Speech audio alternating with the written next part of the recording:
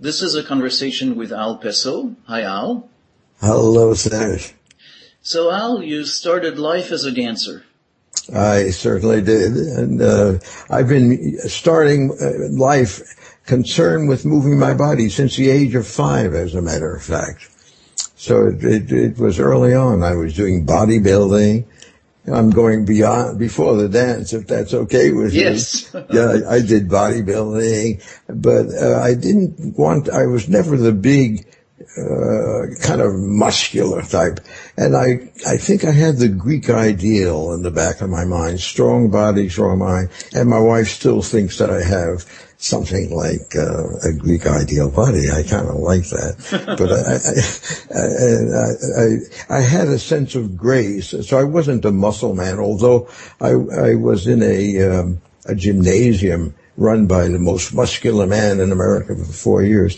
And by some strange coincidence, while I was there, his girlfriend, who lived above the gymnasium, had been studying modern dance. And here I am in Brooklyn, a Brooklyn kid, and very smart, and I just found I had 140 IQ, by the way. I just learned that the other day. But I had all kinds of artistic stuff. But in that section of Brooklyn, there wasn't much artistic stuff. But she happened to be studying modern dance in Greenwich Village, came down and showed us some of this stuff. I was fascinated. So I talked to a buddy of mine that we would go to that studio in Greenwich Village. He was a Martha Graham disciple, and I fell in love with the stuff. So very shortly from bodybuilding, I went to modern dance, but it wasn't the dance of exhibition. It wasn't the dance. It was Martha Graham stuff. You want to touch the truth about existence, and she did a lot of that deep psychological stuff, and I was just enthralled. And she gave me a scholarship. My buddy who came with me, when he came, he said, "Look at all the naked girls," and I thought I just saw beauty, so he didn't stick around. So that sense of touching the truth about existence. Exactly. I just wanted to show you the root of that. Yeah. There was something deeply artistic and deeply philosophical. I came from an Orthodox Jewish family. Fortunately, I didn't know what they were saying in Hebrew, but boy, the ritual got to me. And I knew that truth and depth was in ritual, and was still doing ritual kinds of stuff, but with the movement, but not with dogma and not with fundamental stuff. Yeah. How do you like that? Okay. Yeah. But so it's something that feels very moving as you put this, because there's a sense of connecting to the depth of motivation. Absolutely. And that emotional drive. Right. And what I want to highlight is that it wasn't just starting from the dance. I started, I think, from my core, from the very beginning. That's probably what I want to tell you. And so it wasn't that I danced and then because I knew movement. In the dance was a seeking of ultimate truth. Mm-hmm. And by God, we found a lot of that came about. So can I go a little further in the dance? Great. Okay, is this okay with you? I became, my wife and I met her at Bennington College. I got a scholarship at Bennington. They needed men in their dance department, so I was there. And we got married and we got kids right away. But before that, we did showbiz stuff. And then we opened a dance school. And then I became the head of the dance department at Emerson College, which is a theater school. And I don't know if you know that school, but Henry Winkler was one of my students, but I still tried to bring not just theater there, but the whole depth of what it means to move your body and move an audience. So we began to develop ideas. How does the body move? Is there just one way of movement? What's the internal state that develops into human action? Because we wanted to get our dancers in control of their instrument and not just move, but know how in the world their body is moving. And we developed ideas about there being 3 different motor systems, and that was like a braid, three strands, and most people just move without taking the strands apart. So three strands, three motor systems, three kinds of movements. Yeah, and the three strands we found were connected to the brain. I guess I was scientific. Another part of me would have been at MIT had I not gone into dance. But I was scientific, and I was looking at brain structure at the same time looking at the movement that comes out of brain structure. And we developed notions that there was body writing reflexive movement, that standing upright is not something we choose to do, but something that's innate and built in. Okay? Mm-hmm. And there's all kinds of balancing motions that come from it when we trip and catch our balance. That's reflexive, body writing reflexes. And then there's the movement we do to adapt to the outside world. We call that voluntary movement, where you choose what you do, not because you feel like it, but because you want to have mastery and connect with the outside world. And then there's emotional movement, and that's connected with everything that we need about life. All the limbic system stuff, all the survival stuff. So what we decided to do is teach our students to move in those separate modalities, one separate from the other, too. Right, so to be aware that the reflexive, voluntary, emotional, and to be able to select and be aware of each one and focus on one or the other. Absolutely right. But when they were just reflexive, we say, don't use controls. Just trust your reflexes. Don't have a feeling. So we had them eliminate as much as possible the other two modalities. And when they did voluntary stuff, we said, don't let your feelings come out, but hold it. But we began to see that when they were trying to do voluntary stuff, feelings leaked into it and contaminated their mastery of control. That was kind of interesting. Mm-hmm, mm-hmm. And then when we did the pure emotion, we say, don't control it, let it come out. And by God, we saw decorticated kinds of expression on the most primitive levels. And they would we touched their core at that time. Mm-hmm. And we discovered, of course, catharsis, letting the stuff come out, and it felt good. But very quickly we noted they didn't stay just feeling good. There was something missing. Can you imagine what was missing? Well, I'll tell you. You don't have to tell me. Because we never have emotions in isolation. Emotion is an interactive process. So when you let an emotion out, I call that a shape. There's an anticipation of a response and a counter shape. Like when kids first move, somebody's got to respond to them. Right. And we began to see there was a linkage there. So we started to invent for every motor thing that came out for whatever emotive reason needed to be accepted and responded to. So we call that accommodation. You can think of that as shape, counter shape. That there's stuff coming out of our genetic heritage, stuff coming out of our history, stuff coming out because of trauma, but it still needs an answer.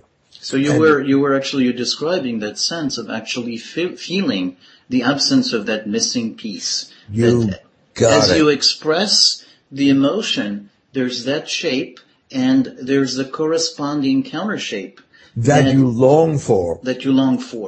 And these kids now were letting stuff out that had never had answers. Okay? That because what we have longed for that doesn't get answered doesn't disappear. It stays in the body.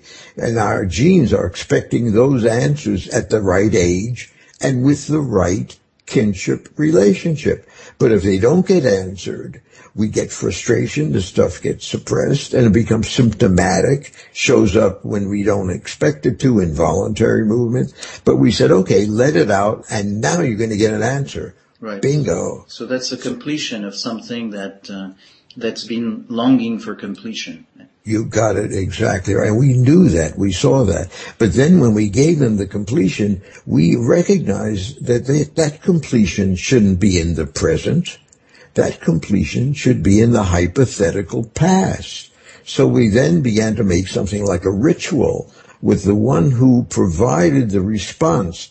They didn't improvise the response. The response had to be choreographed by the one who was feeling. That's where I'm saying about the improvisation. Yes. Because otherwise the other person who is responding will do what the heck they want, and they wouldn't be fitting what the person was longing for. Right. So that the focus is very much on the person, one person, who is exploring.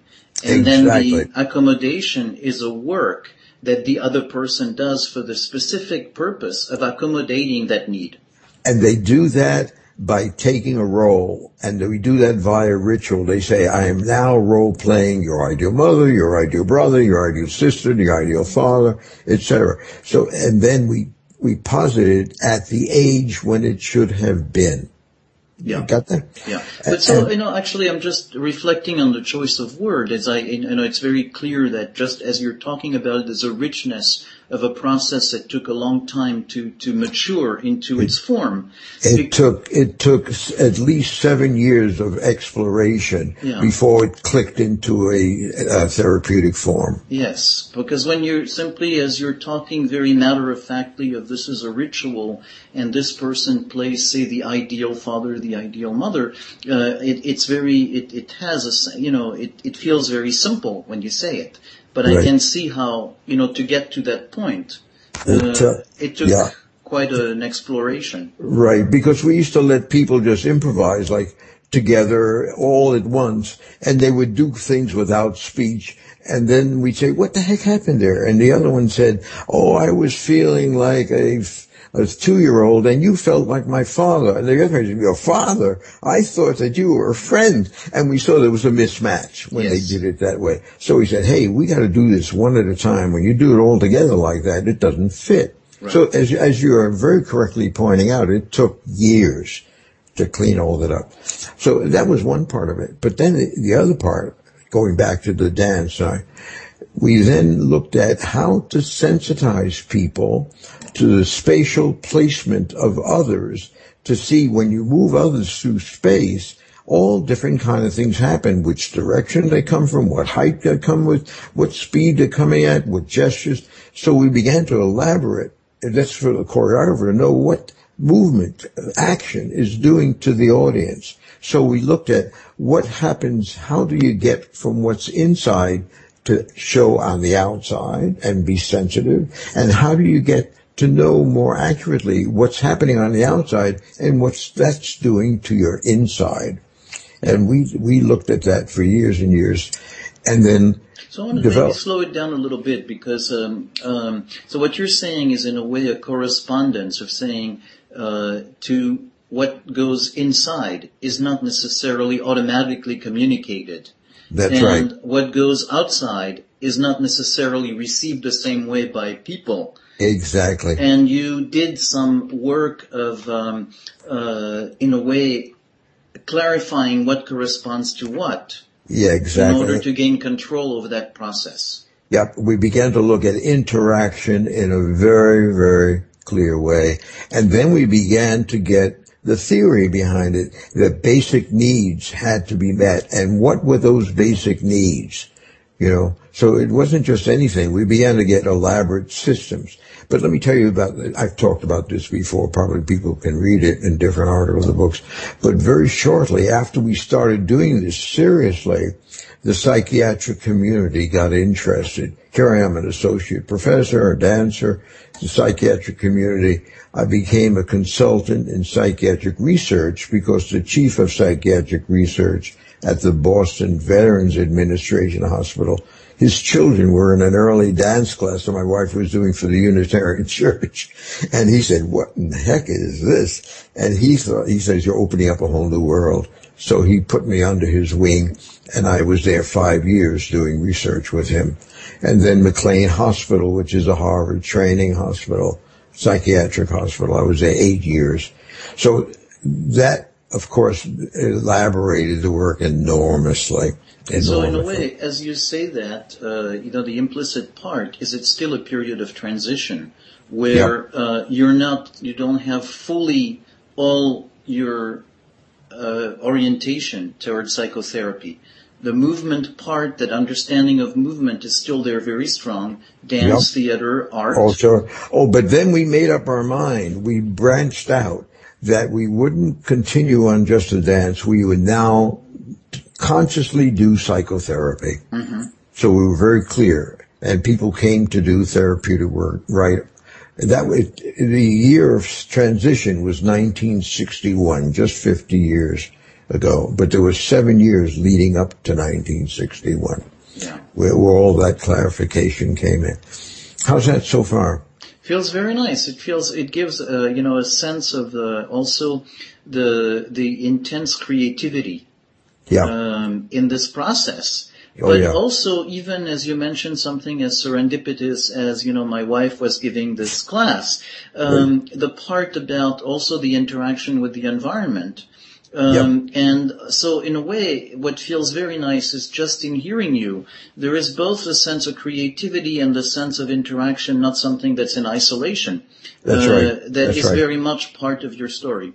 That's right, exactly right. So everything became interaction. It's interesting you put that way, because one of the people who got interested really on was a professor at Harvard in sociology, Louisa Howe, and she brought in and sharpened my whole notion of interaction, because that was such an important part. I forget who the professor she had studied with spoke about the interactive process. So that's at the very absolute core of what we're doing. We did it innately and then much, much more consciously as time went on.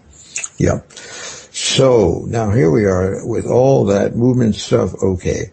We developed, then let me tell you, in the 50 years, this work keeps changing and changing and changing, but not dropping away things, but sharpening and heightening and facilitating and making things more rapid. And I'm jumping so far ahead, I hardly know where to go now. Well, let me maybe suggest a comment. As you're describing, you briefly touched upon the accommodating. Okay. Right. And so that sense of people taking on roles in the process. So maybe it makes sense to contrast that, for instance, to a therapy where you have one therapist, one client. And that part of the process. Okay. Because what you're highlighting is the therapist going to be the role player? Yes. And we say, absolutely not. Right. Absolutely. And that, of course, is the relational therapy goes that way. That's the article I wrote for Halko Wise in that other book. How do we heal people, and is it us that does the healing? It's the role playing on the symbolic level. The relationship is supremely important to make believability and hold the ritual aspect, but the healing is not done in the relationship. Of course, psychoanalysts are going to say, but everything is transference anyway. You think you're doing it the other way, but it's you and them. Of course, we have a relationship, but it isn't us doing the healing, because if we were the healers, we're going to get inflated on the one hand and get the marrow sucked out of our bones on the other hand, and then they're going to have a negative transference on us for all kinds of reasons, and that's going to be a heck of a thing that they're going to work at, but I don't know how therapeutic that is. The analysts may not like to hear this part. Maybe you cut that out. I don't know. Of the discussion. But you hit a very important point, because we do in the role in one-to-one, and now we do a lot of work in one-to-one. But how we do this work, and I jump this way now, Serge, to the more complex way, and of looking at, of complicated enough, but in the way we look at it. Because before we start with the body and then see what memories come up.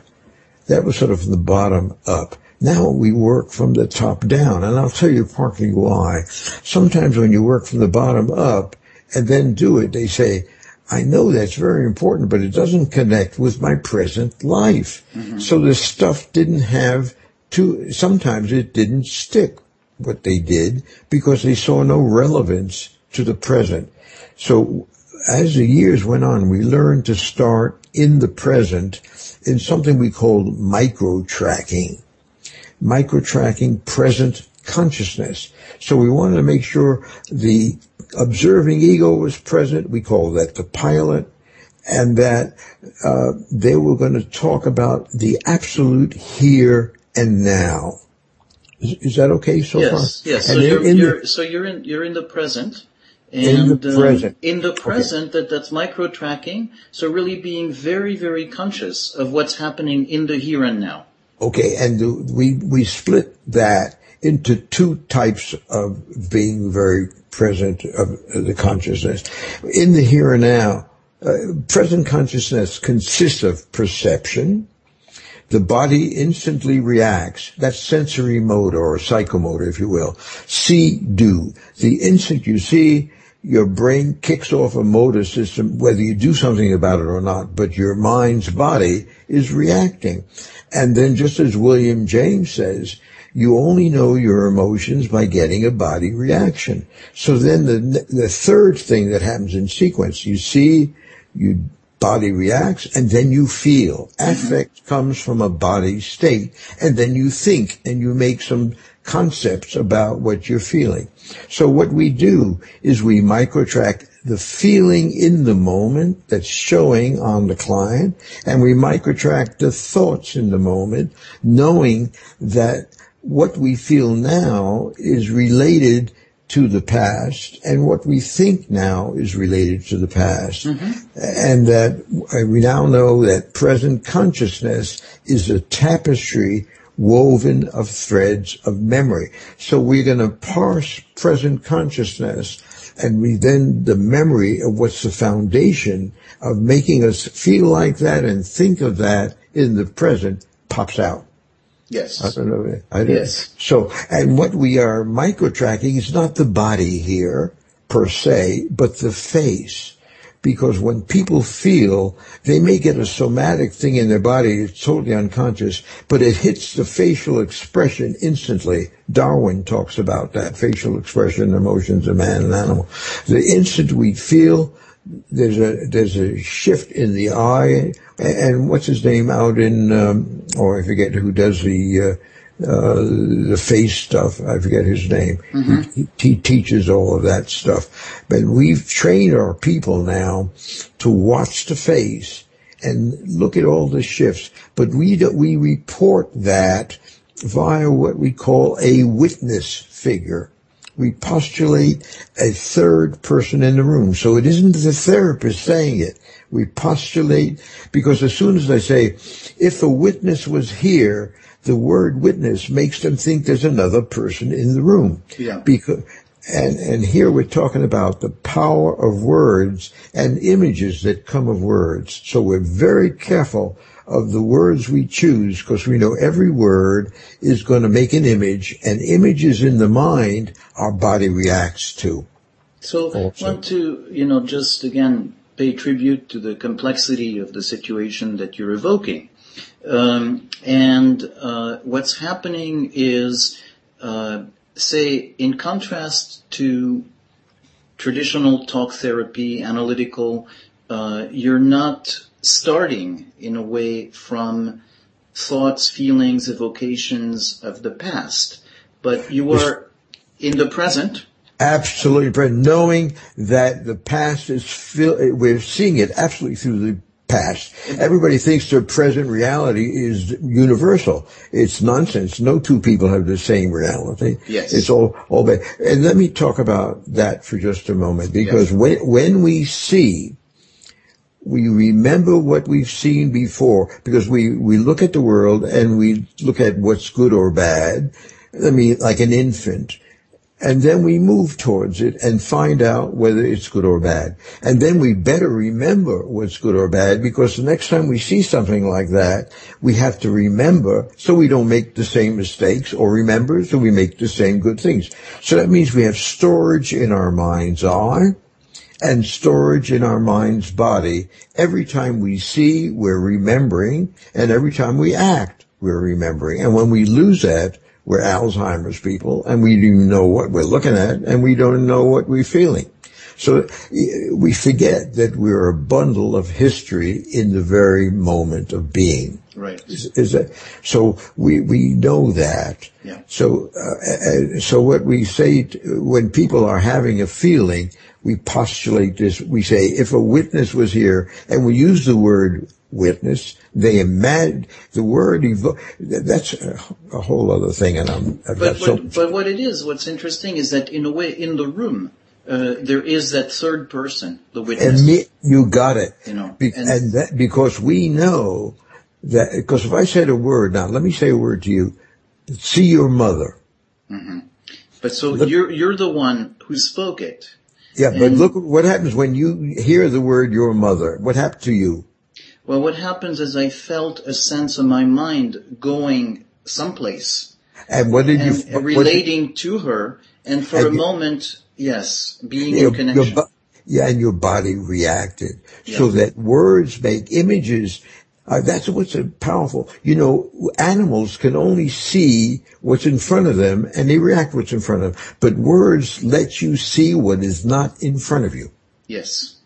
And you can react then to what's not in front of you. That's why stories have such power, because we see it and our body reacts, whether we know it or not. Okay? Mm-hmm. So when I say a witness is here, people are going to imagine somebody there, and they're not going to feel like I'm saying it. I say a witness would say, I see how happy you feel when you think of your mother or you talk about your mother. I only pick up what they're actually talking about. And if I put the right word on their affective state, they nod their head, yes, because it's the same thing as shape, counter shape. It fits. And whenever there's a fittedness, there's an immediate value, pleasure comes in. Okay? Mm-hmm. So then I know I'm on track. Because if I put the wrong affective term, they shake their head or their eyes roll around or something, and then I attach the context within which they have that feeling. Right. So now I'm giving the prefrontal lobes information of what's going on in their affective system. So they're not only in it, they're seeing themselves in it. Okay? Yeah, and with that sense of you as the therapist being attuned to what it is that feels right, that's missing. And exactly. You get your information from the person's reaction, for instance, the face. Exactly. So that in a way you kind of, they're not quite there. Yes, well, that's right, because you get that information and you're not interpreting as much as figuring out and reflecting and finding the right fit. That fits them. Because an interpretation, the juicy interpretation, is knowing what's in the back of their mind that they don't know. Wow. And they go, holy smokes, did I feel it? And then the therapist is getting them not where they are, but where there's blind. Yeah. You know, I get them where they are. Yeah. So navigating to find the blind spot. No, not at all. Okay. I don't look for interpretation. I simply put a name on where they are, and then they are conscious of where they are. Right. But they were ready to be conscious because it isn't so unconscious. An interpretation is something that's beyond reach. Right. Okay. So it's actually just helping them come across and find the expression. They find the label for that expression and the context. Because not only I put the label on it, I put the words that they just spoke about. They say, oh, my mother is such a sweet woman. And the witness say, oh, I see how much joy and tenderness you feel as you remember what a sweet woman your mother was. Do you follow that? Mm-hmm. I take their, and then they say, yes. And then they might say, yeah, but the world is not a sweet place. That's a thought. Mm-hmm. So I put a voice of truth that says, the world is not a sweet place. They say, that's a fact, buddy, you know. And then there's connecting two parts of the brain, the affective part and the cognitive rational part. Okay? Mm-hmm. So both are coming up to the prefrontal. We call it the pilot. And the more you enrich the pilot of how they're feeling in the absolute present as they speak, then they start to remember, like in a Google search engine, you put in a couple of things and everything connected to that. Then they start remembering all kinds of things. Yes. And the body immediately reacts to all the things in the past. Yes, but what I'm struck by as you're describing it is a sense of how it comes about with a sense of amplified resonance. Yeah, that's exactly right. That's a good word. Exactly right. They get a resonance. It's connecting to parts of themselves together, and there's a resonance in the alliance. They feel not that I'm the answer, but there's an increase in the therapeutic alliance without being the answer. Mm-hmm. And it's very important not to be the healer or the answer, but to support their consciousness. And then when they talk about the history, we've developed a whole notion of what kind of things have to be done in history in order for us in the present to have a happy life. It's a long thing. Basic needs, place, nurture, support, protection, limits have to be met. Integration and unification of polarities. They've got to own all of themselves. The development of consciousness, the development of pilot, and fulfillment of personal uniqueness and potentiality. So when they speak about the history, we're looking at what part of the agenda are they touching that didn't get met. They might say, oh gosh, my mother was such a sweet woman, but my father was a bloody pain in the ass. Every time he came home, he made her cry, and boy, I wish he was never there. You follow that? Mm-hmm. So now they got a negative history. So years ago, we would let them express the feeling because we thought there had to be catharsis of what had been. I don't believe in catharsis anymore because now I'm reading enough. You repeat that stuff and you reinforce the memory. Now we make healing by make a new memory of the past as it was anticipated by the genes. We don't make just pie in the sky memories. We make genetically anticipated memories. Yeah, so genetically anticipated memories is a very powerful expression.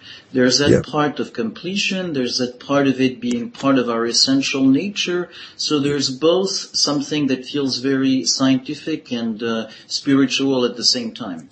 You got it. You got it. And it took us years to know how to play this. I'm doing it in 5 minutes. But remember, I've been doing this 50 years. And all the time, what are we doing? What are we doing? What works? So I wasn't saying, oh, we got it and stayed there. My bloody brain wouldn't sit still. It wasn't me. It just wanted to keep knowing more. So I'm giving you some of the latest stuff. We would then immediately do reversals. So when they talk about a mother or a father who was a pain in the ass, we say, first, let me put this part out. When they say any figure that's coming up in the mind, they mention their mother, they mention their father, we say, pick an object. Now, we don't have role players, okay? But even in a group, I do it. I say, pick some abstract object, a stone, a shell, or whatever, to be what we call a placeholder for the mother and a placeholder for the... So it isn't as if the mother was in the room and you're doing a psychodramatic replay, or the father. We don't do that at all. We're just externalizing the association fields in the brain. We're making a platform in the floor. So when they look at it, they're going to not remember one event. They're going to remember everything about their mother. That's a filing cabinet, not your mother. So that's also where it relates to ritual. Yep. Exactly. That's something that's much more symbolic than the specificity of any moment. You got it precisely. And that took a long time to get there because we did role plays, and we noticed in the role play, my God, they say my mother when I was 5 years old, or my father, they would go and have the ancient feelings of those times would come over them like we did with our dancers. And it didn't do much good to feel that miserable or that furious. Although it looks dramatic and therapeutic, it doesn't have that much value. We did a lot of that. But the real value comes from making the new memory. So as soon as they speak about a negative aspect, I say, let's invent, and I do a gesture like this, as if I'm putting something through space right beside them. So I'm making a new arena around their body where they're going to start imagining how another figure would be there that the genes was anticipating, and they're not looking at it, but they can experience it. So I call that, let's invent now an ideal father who would have none of the characteristics of your real father, and he would say, if I was your ideal father, I wouldn't be a pain in the ass. I would be a loving father for you and a loving husband to your mother, and I wouldn't be away all the time. You follow that? Yes. So we do it, and the language has to be clear, and then they may see and experience. They may get a body reaction and say, oh, what a different life I would have had, if I had such a... So little by little we build that up. So now the therapist is not there. The therapist is postulating some figure who's going to be there. But you say little by little. So we're not talking about catharsis, something that happens in 5 minutes. You're talking about a process that can be lengthier. Oh, sure. But I'm talking about not right now, a usual 50-minute or 1 hour session. Mm-hmm. And this would go on immediately. I put placeholders on the floor and then reversals. And little by little they begin to now connect what they're feeling in the absolute present with a pattern in the past. Because I jumped way ahead. They may talk about their boss, and they say, oh, I'm having a terrible time. What a pain in the ass that guy is. I can't stand him. So we put a placeholder for the boss, and they'll talk about it, and we might invent what an ideal boss would be, but I don't believe in making new memories in the present, but making new memories in the past. But then they'll say, but my boss, you know what? He's like my father that I spoke to you about. Mm-hmm. So then we take a little piece of paper, and we call it the principle of your real father that's showing up on the boss. Mm-hmm. And we place it on there. Now, you could call that projection, but we're going to do a ritual about that because it isn't just projection. That means in the associational fields in the brain, the two are linked. Those neuronal sets are linked. Yes. Okay. So what I'm hearing is, that's the connections in the brain between the history of the past and the perception of the present moment and how it affects it. But what you're doing, in a way, it's like it's making visible in the room with the placeholder or with that little piece of paper. You're making that presence of the past into the present visible in the room. That's right. And their pilot is now looking at it. Instead of them automatically reacting to the boss without even thinking that it's the father, and there's all kinds of history tied up in there. There's no thinking. It just happens. But now they're looking at that piece. But we can't do that move until they ultimately have a belief in that ideal father. Because you have to cure the history before you can move that little piece. Right. And so there's the possibility that, in a way, the past makes it impossible or very hard for this person to believe it would ever be possible that such a thing as the good father would exist or the ideal father would exist. You got it. Now, some people accept the ideal father, some people accept, and then we have a new ending, you can move this stuff. But a lot of people then resist. Here's the whole, and this is the latest stuff, 7 years ago it started. What makes resistance? And that was fascinating, and that's what I want to talk about now. Because at some point they may say, what do you mean ideal father? What kind of jigsaw junk are you giving me? And you get boom, negative transits, they're going to knock you right off. You say, are you kidding? You're fantasy. One part of them is longing for the father, and you talk about it, and they'll tell you, that there's no such thing, blah, blah, blah, blah, blah. But when they have that resistance, now we know that resistance comes from a third kind of memory, okay? There's 3 kinds of memories now. There's our genetic storage. That's not a conscious memory. That's a memory of everything that was useful and livingful from the beginning of time. Mm-hmm. That's and we're following that. Then there's our personal autobiographical history, which is either a satisfaction of those things or a frustration of those things. And we're seeing the world through that. But there's another kind of memory of stories of injustice. When there's a story of injustice, one part of our brain, without knowing it, jumps through time and heals the injustice with a piece of our own self. So it's really thinking of injustice again as something that's not completed, that right. calls for completion. You're beautiful. You've got it. Oh, thank you, Serge. I wish everybody would get it so fast. Yeah, exactly, because it's still part of making things whole. Yeah. There's an innate healing is holing. We've got to make things whole. And when we hear holes in networks of our family, holes in our culture, and holes in our religious groups, or holes in the cosmos even, one part of us has to make it whole. Mm-hmm. But we don't do it consciously. It's automatic. And I call that some part of our brain makes a movie that we are the star of, but we don't see it. We're not in the audience, but our bodies are tremendously affected by that movie, which we don't know we made. Isn't that crazy? Yeah. And now we're talking about how the body is affected by stories. Before it's affected by deficits. Now we're going to see how the body is affected by stories. So how careful we have to be what stories of injustice we tell children, because they're going to be, I call that the Messiah gene.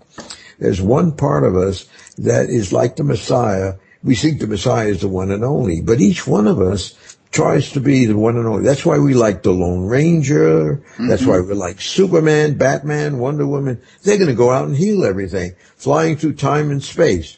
And so one part of our psyche flies through time and space and heals it. If there's a hole, let's say 3 generations back, great-great-grandma lost a husband in the Civil War or something, and then she had to raise kids by herself, and everybody knows that story. So what we do is we say, let's make a movie of great-great-grandma, and we'll put her on another spot on the floor, not where we have the placeholders, but another arena, and we say, this is your great-grandmother, a young woman, and we're going to give her an ideal husband. And he's going to say, if I was your husband, there'd be no war, and I would be your loving husband your whole life. And they go, wow, you know what? Our whole family would be so different if she'd had that. You know, they'd be in it, because we know the present through the lens of the past. You change history, by God, you have a cascade effect. Yes. But, you know, I think when you're telling this, I'm also aware of, it's interesting, it's good when you place it in the context of ritual, which is that, you know, by that point, by the time you make it, I assume that's what's implicit. It's a relationship, the room, what's happening in the room. There's a degree of a presence that allows for the person to see it and feel it and resonate with it in a way that in ordinary consciousness they wouldn't. That's the ritual part. We call that providing the possibility sphere. That's the function of the client, of the therapist, to make a kind of space of possibility around them where these things could happen. And it's possible that our genetic needs are going to be responded to. Mm-hmm. Okay. And the therapist does do that. And that you have to know ritual, and you have to know clarity of relationship in order to do that. Because otherwise I'd end up being the ideal great-grandfather, I'd end up being everybody, in transference you're everybody.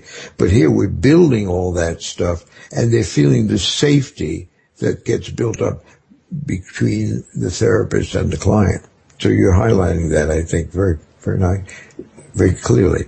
So, but little by little, let me tell you, when people make this movie that they are the healer, they don't know they've become the great-grandmother's husband, okay? It releases those nuclear energies that were limited and should have been limited in maturational time.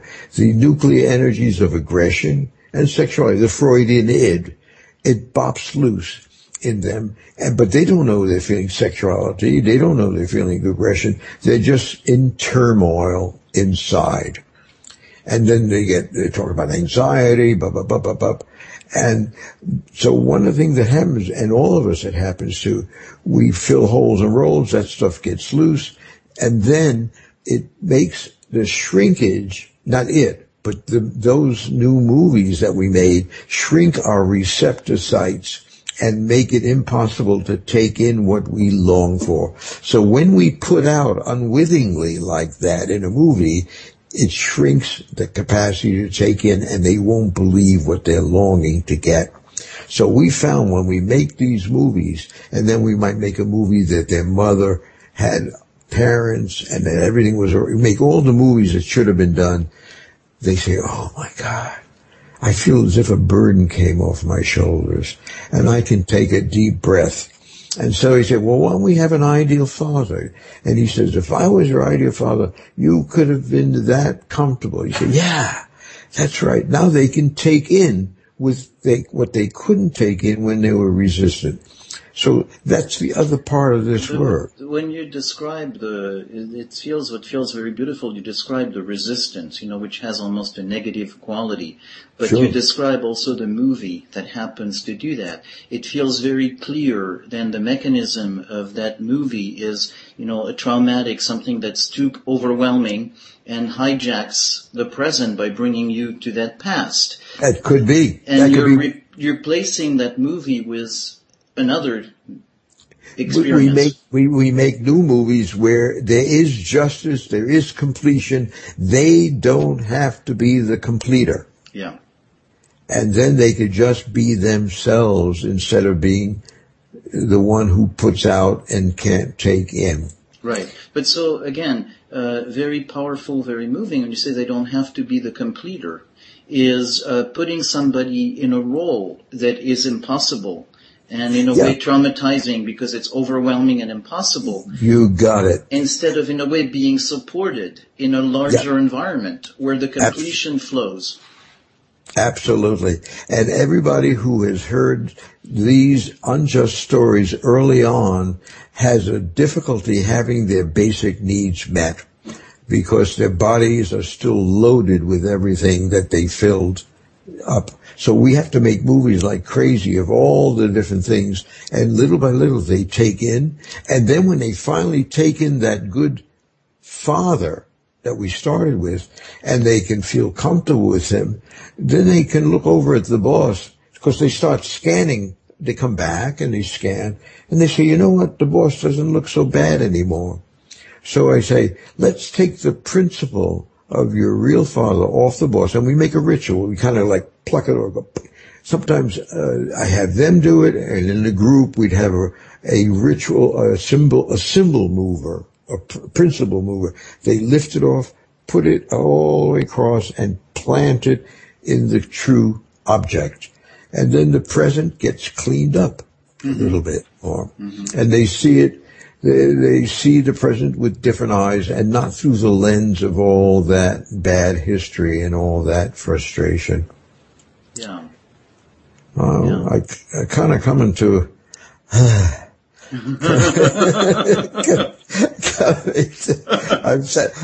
So we started with so much expression, and now we're ending up doing the expression so much more subtly. I guess that's what I'm trying to highlight. Yeah. So we don't have to do all that big motoric screaming and yelling. By God, we have to have people scream and holler, why did you do that to me? I hate you.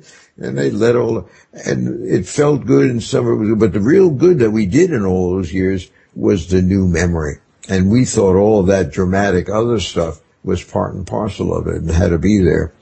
And now we hardly touch it. But boy, the change comes so much faster and resistance is lowered so much faster. That's where we are now. So that feels very beautiful. I really appreciate your sharing this. This recording is part of the Somatic Mindfulness and Relational Psychotherapy podcast. See the website relationalimplicit.com. big motoric, screaming and yelling. By God, we have to have people screaming, hollering, why did you do that to me? I hate you. And they let and it felt good and some of it was good. But the real good that we did in all those years was the new memory. And we thought all that dramatic other stuff was part and parcel of it and had to be there. And now we hardly touch it.